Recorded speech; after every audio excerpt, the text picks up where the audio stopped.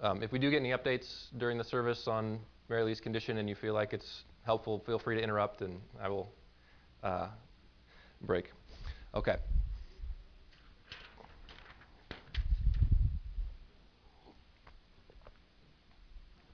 Well, as I hinted to in my prayer, it's obvious that the holiday season is in full swing.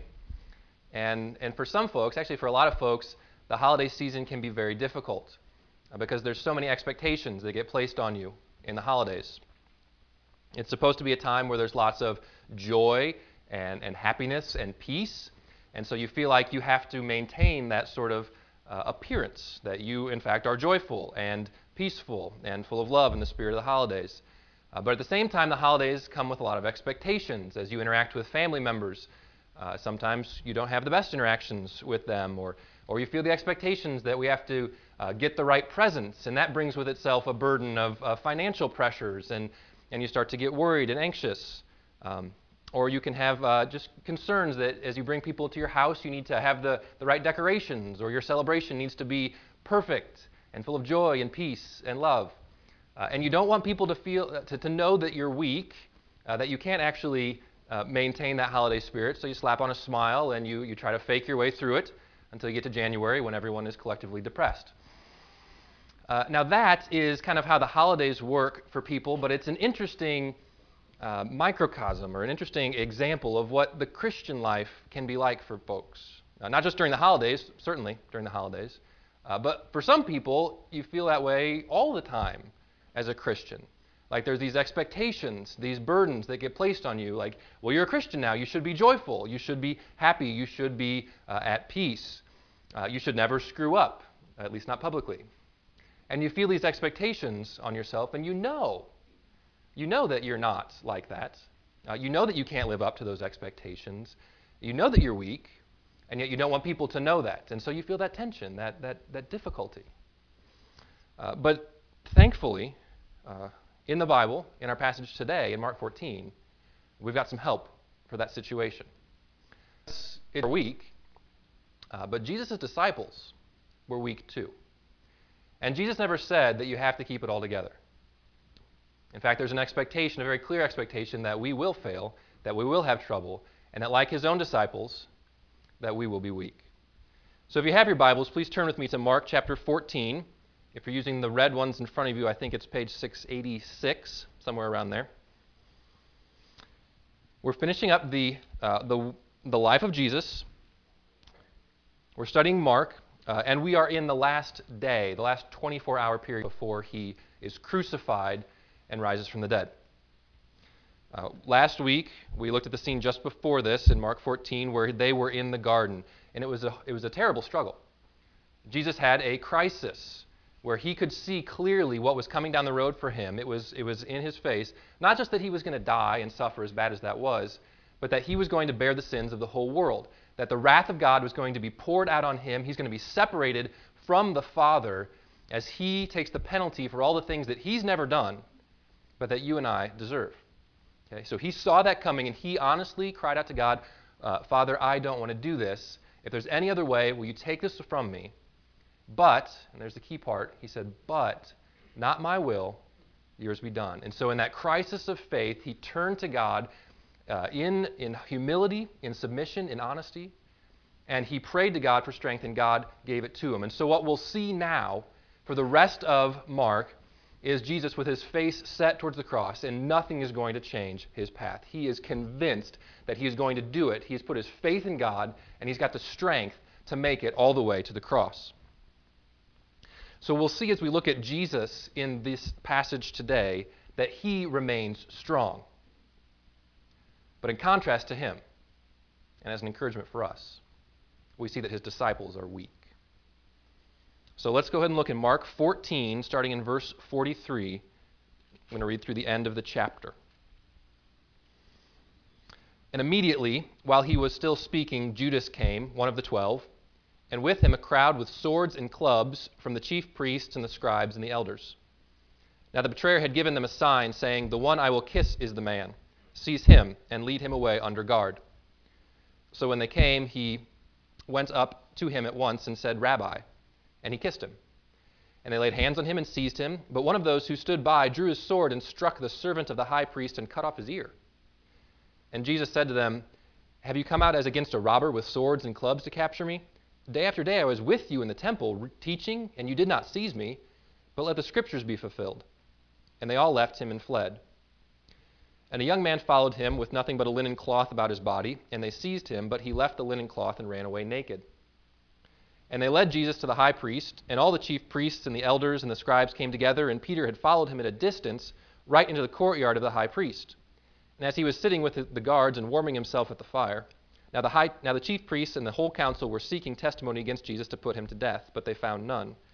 For many bore false witness against him, but their testimony did not agree. And some stood up and bore false witness against him, saying, "We heard him say, 'I will destroy this temple that is made with hands, and in 3 days I will build another not made with hands.' Yet even about this their testimony did not agree. And the high priest stood up in the midst and asked Jesus, 'Have you no answer to make? What is it that these men testify against you?' But he remained silent and made no answer. Again the high priest asked him, 'Are you the Christ, the Son of the Blessed?' And Jesus said, 'I am, Son of my hand of power and coming with the clouds of heaven.' And the high priest tore his garments and said, 'What further witnesses do we need? You have heard his blasphemy. What is your decision?' And they all condemned him as deserving death. And some began to spit on him and to cover his face and to strike him, saying, 'Prophesy.' And the guards received him with blows. And as Peter was below in the courtyard, one of the servant girls of the high priest came, and seeing Peter warming himself, she looked at him and said, 'You also were with the Nazarene Jesus.' But he denied it, saying, 'I neither know nor understand what you mean.' And he went out into the gateway, and the rooster crowed. And the servant girl saw him and began again to say to the bystanders, 'This man is one of them.' But again he denied it. And after a little while the bystanders again said to Peter, 'Certainly you are one of them, for you are a Galilean.' But he began to invoke a curse on himself and to swear, 'I do not know this man of whom you speak.' And immediately the rooster crowed a second time, and Peter remembered how Jesus had said to him, 'Before the rooster crows twice, you will deny me 3 times.' And he broke down and wept." Jesus, in this passage, and always, was strong. Jesus was strong. I'm not going to go through each verse again, line by line, but I want you to get an overview here of how Jesus acted in these scenes. He was strong. I want you to see how in control, how absolutely in control of the situation he is. In the first scene, he is in the garden. Judas is coming towards him, and he's coming with a crowd. It's a crowd probably of hundreds of people, based on some of the words used in other Gospels, probably at least a couple hundred people in this crowd. And they're coming with swords and clubs. This is nighttime. They're coming to Jesus. It's a very scary situation. Large crowd coming at you with swords and clubs. It would be understandable if you would be scared and run away. But Jesus stands there. Judas comes up with the kiss. They betrays him, and then the guards seize him. They take him by force. Now, again, it would be understandable if Jesus in this situation were scared, but he doesn't betray any hint of fear at this point. In fact, he kind of talks back to the people who are arresting him and turns the tables on them and points out how afraid they really are of him.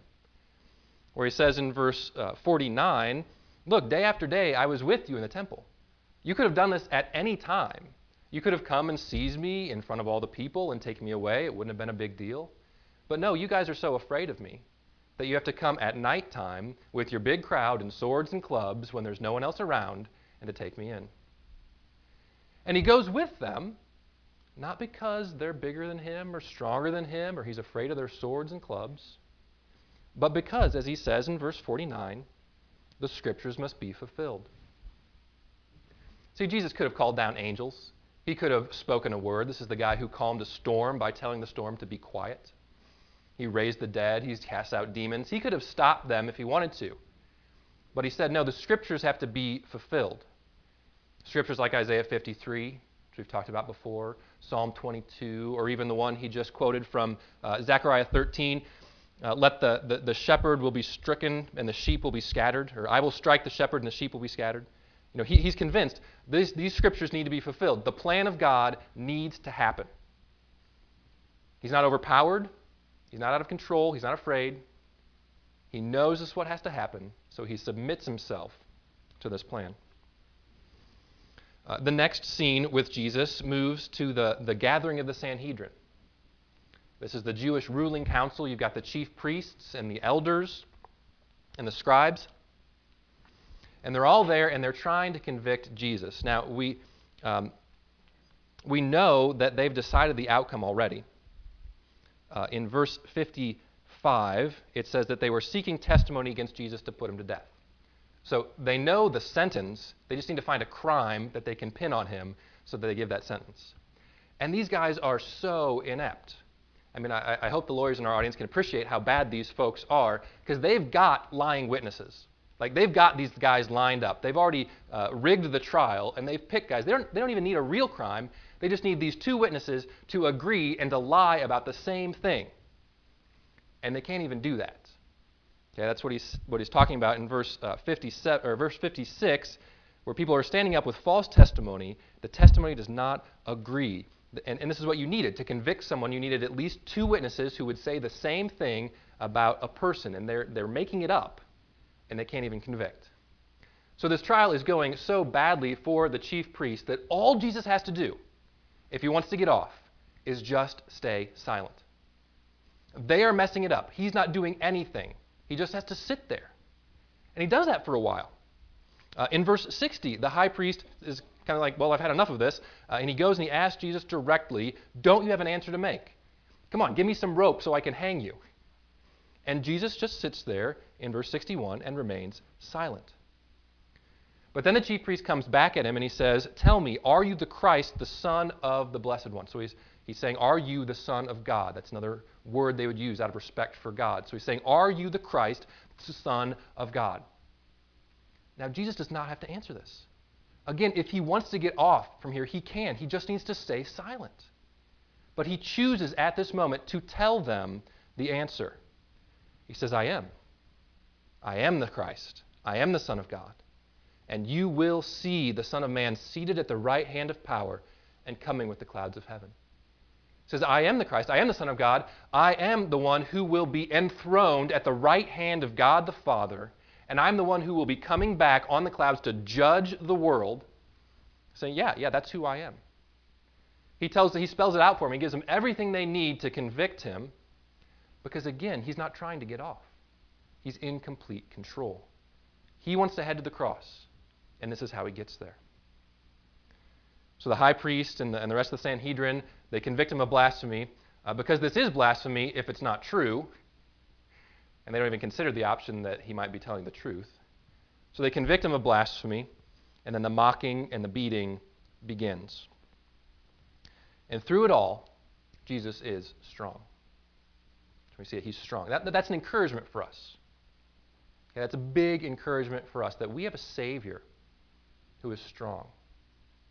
That when we go through trials, when we have troubles, when we feel like the world is spinning out of control, we have a rock, Jesus, who is in complete control. And even in this moment when it looks like he is being railroaded to an unjust death, he's got it all in hand. So we can trust a Savior like this. But look at those disciples. I mean, those disciples, they were weak. Right? Jesus was strong, but the disciples were weak.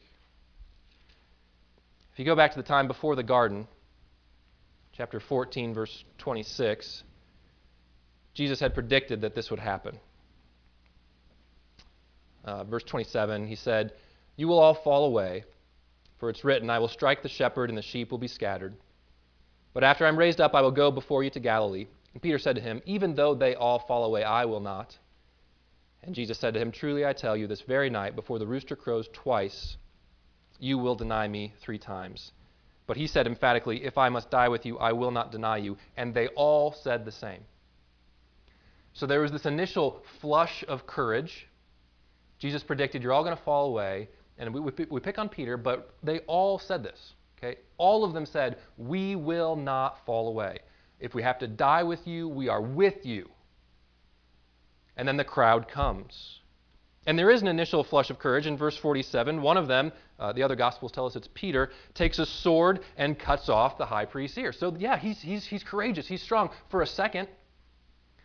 And then All we see after this is just failure after failure. They used up their resources of personal strength, and all they had left was weakness. And so in verse 50, they all left him and fled. Verse 51 and 52 is really interesting. I don't know if any of you asked yourself, why is this in here? There's just a kind of aside, there's this young man with a linen cloth around his body, and they seize the cloth and he runs away naked. Mark's the only one who records this in his gospel. It's not in any other gospels. And you have to ask yourself, why did he stick that in there? And I think the answer is because he's trying to show us how completely everyone abandons Jesus. Okay, you've got these disciples who previously had said, we're going to die with you, we're going to stand with you, and then when the moment comes, they're so desperate to get away that they'll leave their clothes. We'll just run away naked, anything to get away from Jesus. You know, it's really interesting that this word that shows up in verse 50 and 52 for leaving, they left him. They left the linen cloth and ran away naked. This is the same word that's used to talk about this call to discipleship earlier in Mark. When Jesus called the disciples in Mark 1:16, he says, come follow me. It says they left their nets and they followed him. We think, what wonderful examples. These disciples who left everything to follow Jesus. And in Mark chapter 10, Jesus calls the rich young ruler to sell all his possessions and to come follow him, and he can't do it. And Peter, always Peter, comes up to Jesus and he says, oh, but Master, look, what about us? We've left everything to follow you. And now, in verse 50 and 52, we've got these same disciples who previously had left everything they had to follow Jesus, now leaving everything they've got, even the clothes on their backs, to get away from him. It's a complete failure of discipleship. And these guys are weak. Peter gives us the best example, though, or the worst, depending on how you look at it. It's a striking example. It's recorded in every gospel, and it's his denial of Christ. In Mark, it begins in verse 66. It's just going on while Jesus was being questioned. Peter's outside, and a servant girl comes up to him, just a servant girl, and she says, hey, weren't you with Jesus? And he, of course, denies her. He says, I don't even know him. I don't know what you're talking about. He goes away to another place, tries to get away from her so she doesn't ask him again, but she follows him, and she kind of draws some more people in to the conversation and says, isn't he one of the ones that was with Jesus? I'm pretty sure. And he gets more upset and he denies again. And then finally, the crowd gets in on it, and all the bystanders start to say, no, I'm sure you have to be him because you talk like a Galilean and you are one of them. And Peter begins to swear and to curse, not like we think of it. He's not saying dirty words or anything like that. He's swearing and cursing. He's swearing, I swear to God, may God curse me if I am lying. I do not know this man of whom you speak. Okay, that is serious. This is a big, big failure. And then he hears the rooster and he remembers a few hours ago, Jesus had said, you're going to do this. And he said, no, I will never. And he breaks down and he weeps. Now, why does he weep? It's because he's shown himself in this moment to be the anti-disciple, to be the exact opposite of what Jesus is expecting of disciples. Do you remember Mark 8:34? It's a key verse in Mark. Jesus says, this is what it means to follow me. If anyone would follow me, he must deny himself, take up his cross, and follow me. And here with Peter and the disciples, we've got them not denying themselves, but denying Jesus. Not taking up the cross, but doing everything they can to avoid the suffering that Jesus is headed towards, and not following Jesus, but leaving everything behind that they can to get as far away from him as possible. And so, Peter is upset. He's crying because he realizes that he's weak. Like I said before, this should be an incredible encouragement for us. It should be a really big encouragement for us because we're weak too. Okay, we're weak too. It's fairly common, I think, in Christianity to latch on to verses like Mark 8:34 at least for some folks, it's common to latch on to verses like this and to think, well, Christianity is hard. I mean, Jesus is saying you got to deny yourself, take up your cross, and follow him. What does that look like? Am I doing that enough? If I deny myself enough, or am I indulging? Have I really taken up my cross? Am I really following Jesus? I mean, what about those things in my life where I'm still struggling? What about my struggle with anger or with greed or lust or pride? I've still got this stuff and I'm not really denying myself enough. So am I really following Jesus? You can start to wonder, in the times of weakness, maybe I'm not a true follower at all. Okay? And in those moments, I want you to look at Peter and thank God for Peter, because he tells us we shouldn't be surprised when we're weak. Now I want to spend the rest of the sermon helping us to know how we should respond then in that moment. Okay? So hopefully you're all there with me. You all realize, yeah, we are weak. Yeah, we do have that experience. So what do we do with it? How do we respond? How do we deal with our weakness as disciples? And from our passage today, I want to give us 3 steps, 3 ways we respond to this weakness. And the first one is to be honest. Be honest. It's really remarkable. I told you that this story is in all 4 Gospels. It's really remarkable that this story made it in any Gospel at all. You look at who was there with Peter, and he's by himself, at least as far as named disciples go. There's nobody else there. There's nobody ratting Peter out. The reason we know about this story is that Peter told somebody. He told people that he denied Christ, that he swore he did not know him. And even if Peter himself wasn't the one who told everybody this, maybe there was someone else there who spread that story, Peter became the leader of the church in Jerusalem. You just read through Acts, you see how important he is. Okay? He could have had the authority to tamp down the story, to squelch it out. And even, you know the tendencies that we have. If you really admire a leader and you like them, you're not going to go around telling about all their weaknesses. And Peter was greatly admired. He's a great leader. The only way that this story would have gotten so prominently featured in each of the Gospels is if Peter himself told people about it and authorized the telling of it. He wanted us to know that he had this incredible failure. He himself was honest. And that's a really important lesson that we need to learn.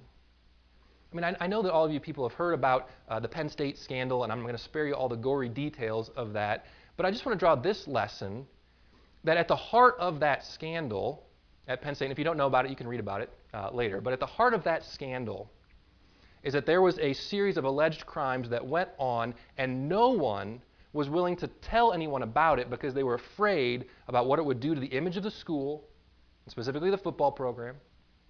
Okay? There were people who were so concerned about appearances that they weren't willing to be honest about the alleged evil that was going on. And I thought we can't afford to be honest. If we do that, our image will be destroyed. Our reputation will be taken down. But Peter, if he were standing here right now, would tell you, you can't afford not to be honest. Because like's happened at Penn State, eventually the truth comes out. And if you let it fester inside and you don't deal with it, it becomes worse and worse. See, Peter says you need to be honest. When you encounter your weakness, you have to let people know. Now, I want to kind of belabor this because, well, first of all, this is really hard to do. So it's going to be easier for you to hear this and then say, no, I can't do that. Okay? But secondly, because it's so important in a church and for Christians. Because the natural tendency for Christians and for churches over time is to drift toward hypocrisy. Because over time we learn more and more the standards that we ought to be living up to. And we learn more and more how bad we are at living up to those standards. And so our tendency is to say, well, I need to keep up appearances. I need to be, at least be seen as someone who is a good Christian. We need to be seen as a church where we have it all together. Okay, that's our tendency. So we need to get this lesson from Peter that we need to be honest. I mean, as you mature as a Christian, see, this is hard when you're a baby Christian because all your sins are just out there. Like people know that you're a messed up person. right? But then you get better over time, and you get rid of those really obvious sins, and you get good at controlling it. You get good at couching gossip as a prayer request, or you get good at maintaining your anger while you're in front of people, but then letting it show at home, right? You get good at hiding it because you don't want people to know that you're not as good as they think you should be. Do you get that? You follow that? Get the tape, replay it back. It'll make sense. So we tend towards hypocrisy. And so we need this message, this important message that we need to be honest. Now, I'm not saying that each week we need to have everybody come up front and stand at this microphone and say, here's what I did wrong this week. Sometimes if there's a public sin, that is the appropriate response. But what I am urging us all to do is to have somebody, some person in your life with whom you can be really honest, somebody you can be real with, someone that you can, in fact, confess your sins one to another. Someone that you can just say, this is what I did this week, and I can't keep it in anymore, and I got to let you know because this is my sin. I can't let it fester. I can't pretend. I don't want to be a hypocrite. Okay? I want you to have somebody or a couple people that you can have that with. Now, if you're sitting there right now and you're thinking, I don't know even where to begin, how do I find a person like that? I'll give you a couple suggestions. Okay, one, you can let me be your matchmaker. Okay, you can come to me and you can say, I need a person like this. I don't have anybody, and I will work really hard to try to match you up with somebody with whom I know they're a reliable person. They're a trustworthy person. They're not going to judge you. They're not going to condemn you. They're not going to gossip all your stuff to everybody else. And I'll try to help you to find those relationships. So that's one option. Another option, you can come to our Wednesday night Bible studies.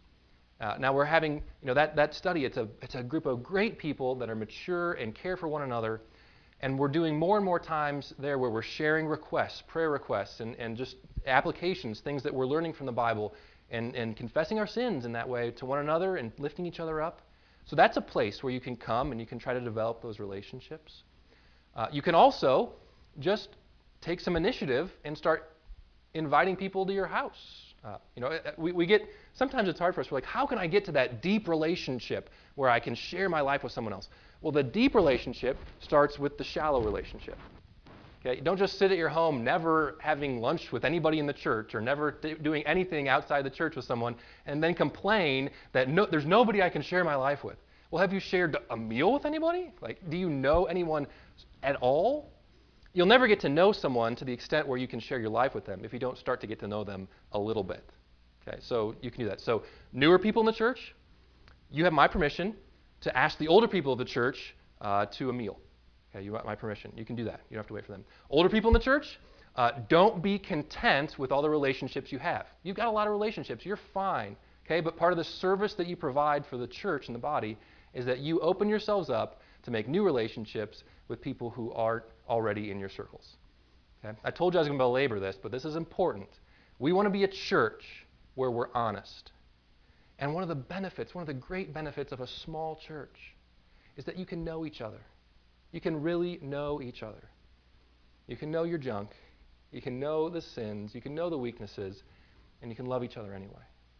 So I want that to be true of us. Be honest. More quickly now, the other two. You're honest about your sin, then you repent of your sin. This is important. You can't leave this one off. Because there's a whole class of people, a whole just kind of personality type of people that have no trouble being honest about their sin. And they just say, but that's who I am. I'm a sinner and I'm just human and that's just how it is, right? This is my sin, this is what I'm like. That's not what I'm talking about. Okay? Peter was honest about his sin, but he was also honest about his repentance. I mean, what happened right after he realized what he'd done? He wept. He wept. Because he felt the pain of what he had done. He wasn't flippant about it. I've got a real struggle with denying Christ. I got this. I denied him 3 times again last night. I did it again. Bummer. But I'm only human, right? I'm only human. I'm going to deny Christ. That's going to happen. It's like, no. He did it, and he realized how serious it was, and he wept because he knew that this sin was what was sending Christ to the cross. So we see our sin, we're honest about it, and then we repent. We weep over it. We feel the weight of it. We say, I don't want to do that again. But we don't despair, because that's not the end of the story. So the third thing that we do, we're honest about our sin, we repent of our sin, and then we receive the grace of Jesus. You see, there's two disciples in this story that we read today that are named, that are explicitly named. One of them is Judas, and one of them is Peter. Now, both of these guys don't come off looking very well in this story. Both of these guys deny or betray Jesus. It's a horrible thing that they did. But Judas, we never see him again in Mark. He doesn't show up again. If you were reading Matthew, you would see that Judas did, in a sense, repent of his sin. He took his money back to the priest, and he said, I've done a horrible thing. I've betrayed an innocent man. But then he goes and he kills himself because he doesn't think there's any grace for him. Peter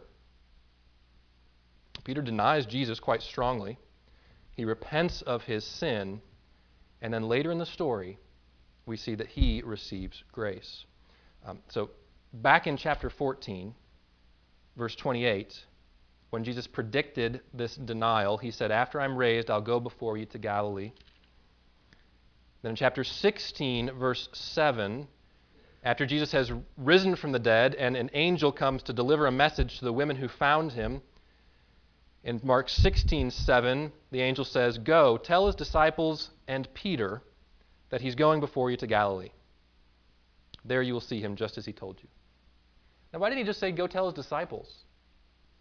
Why did he say, go tell his disciples and Peter? Well, probably because Peter would think, well, he surely doesn't mean me. I mean, he probably meant his real disciples who didn't stand there and swear that they didn't know him. Right? Isn't that how we work? We sin and we think, wow, if we admit to ourselves, if we're honest, and then we repent of our sin, we realize how bad it is, isn't the next step for us to think, well, that's so bad that, in fact, Jesus can't possibly mean that he'll forgive me. You know, that his grace can't possibly be big enough to forgive the denial that I've just perpetrated.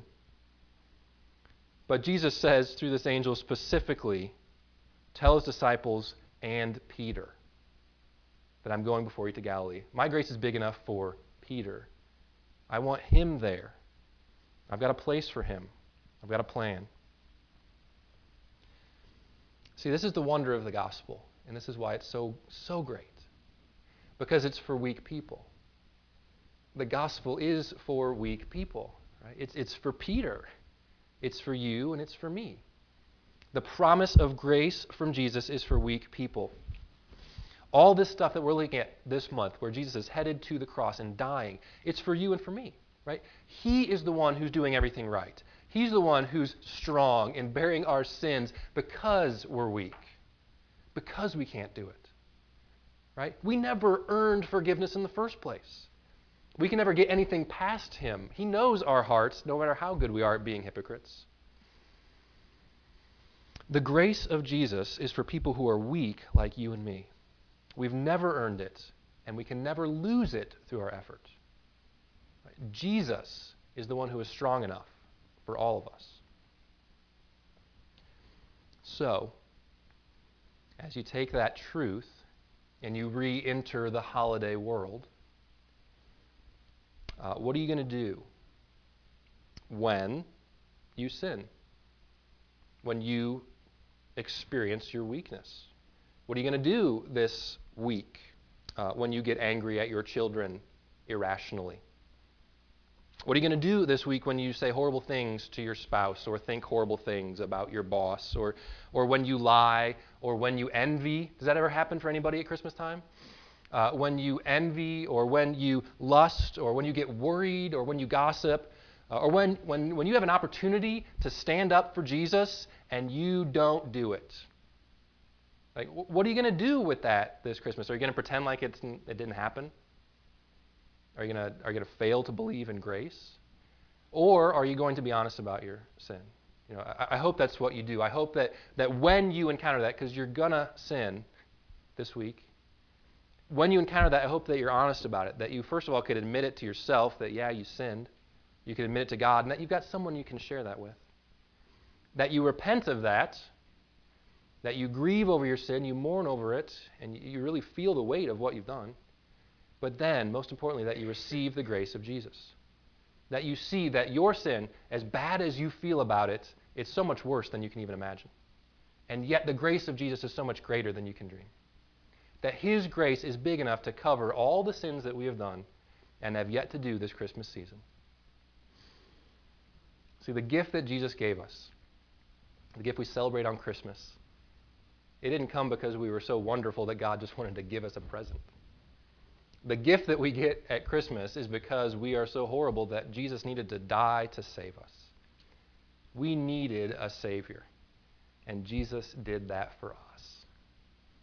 Let's praise God and rejoice as we accept his grace this Christmas, acknowledging our sin, repenting, and believing the gospel. Let's pray. Father, it is good to believe the gospel. Lord, would you make us aware, yes, even painfully aware of our sin, that in understanding the depths of depravity in our own hearts, we might more totally and fully appreciate the gift that you have given us in the cross. Oh, Father, make us a church where we believe the gospel, where we believe it enough to be honest with one another and to forgive one another and to not gossip and judge one another when we share our sins, but to know that the ground is level at the foot of the cross, right? That we are all sinners, but that you have loved us and have called us to holiness. We pray this in Jesus' name. Amen.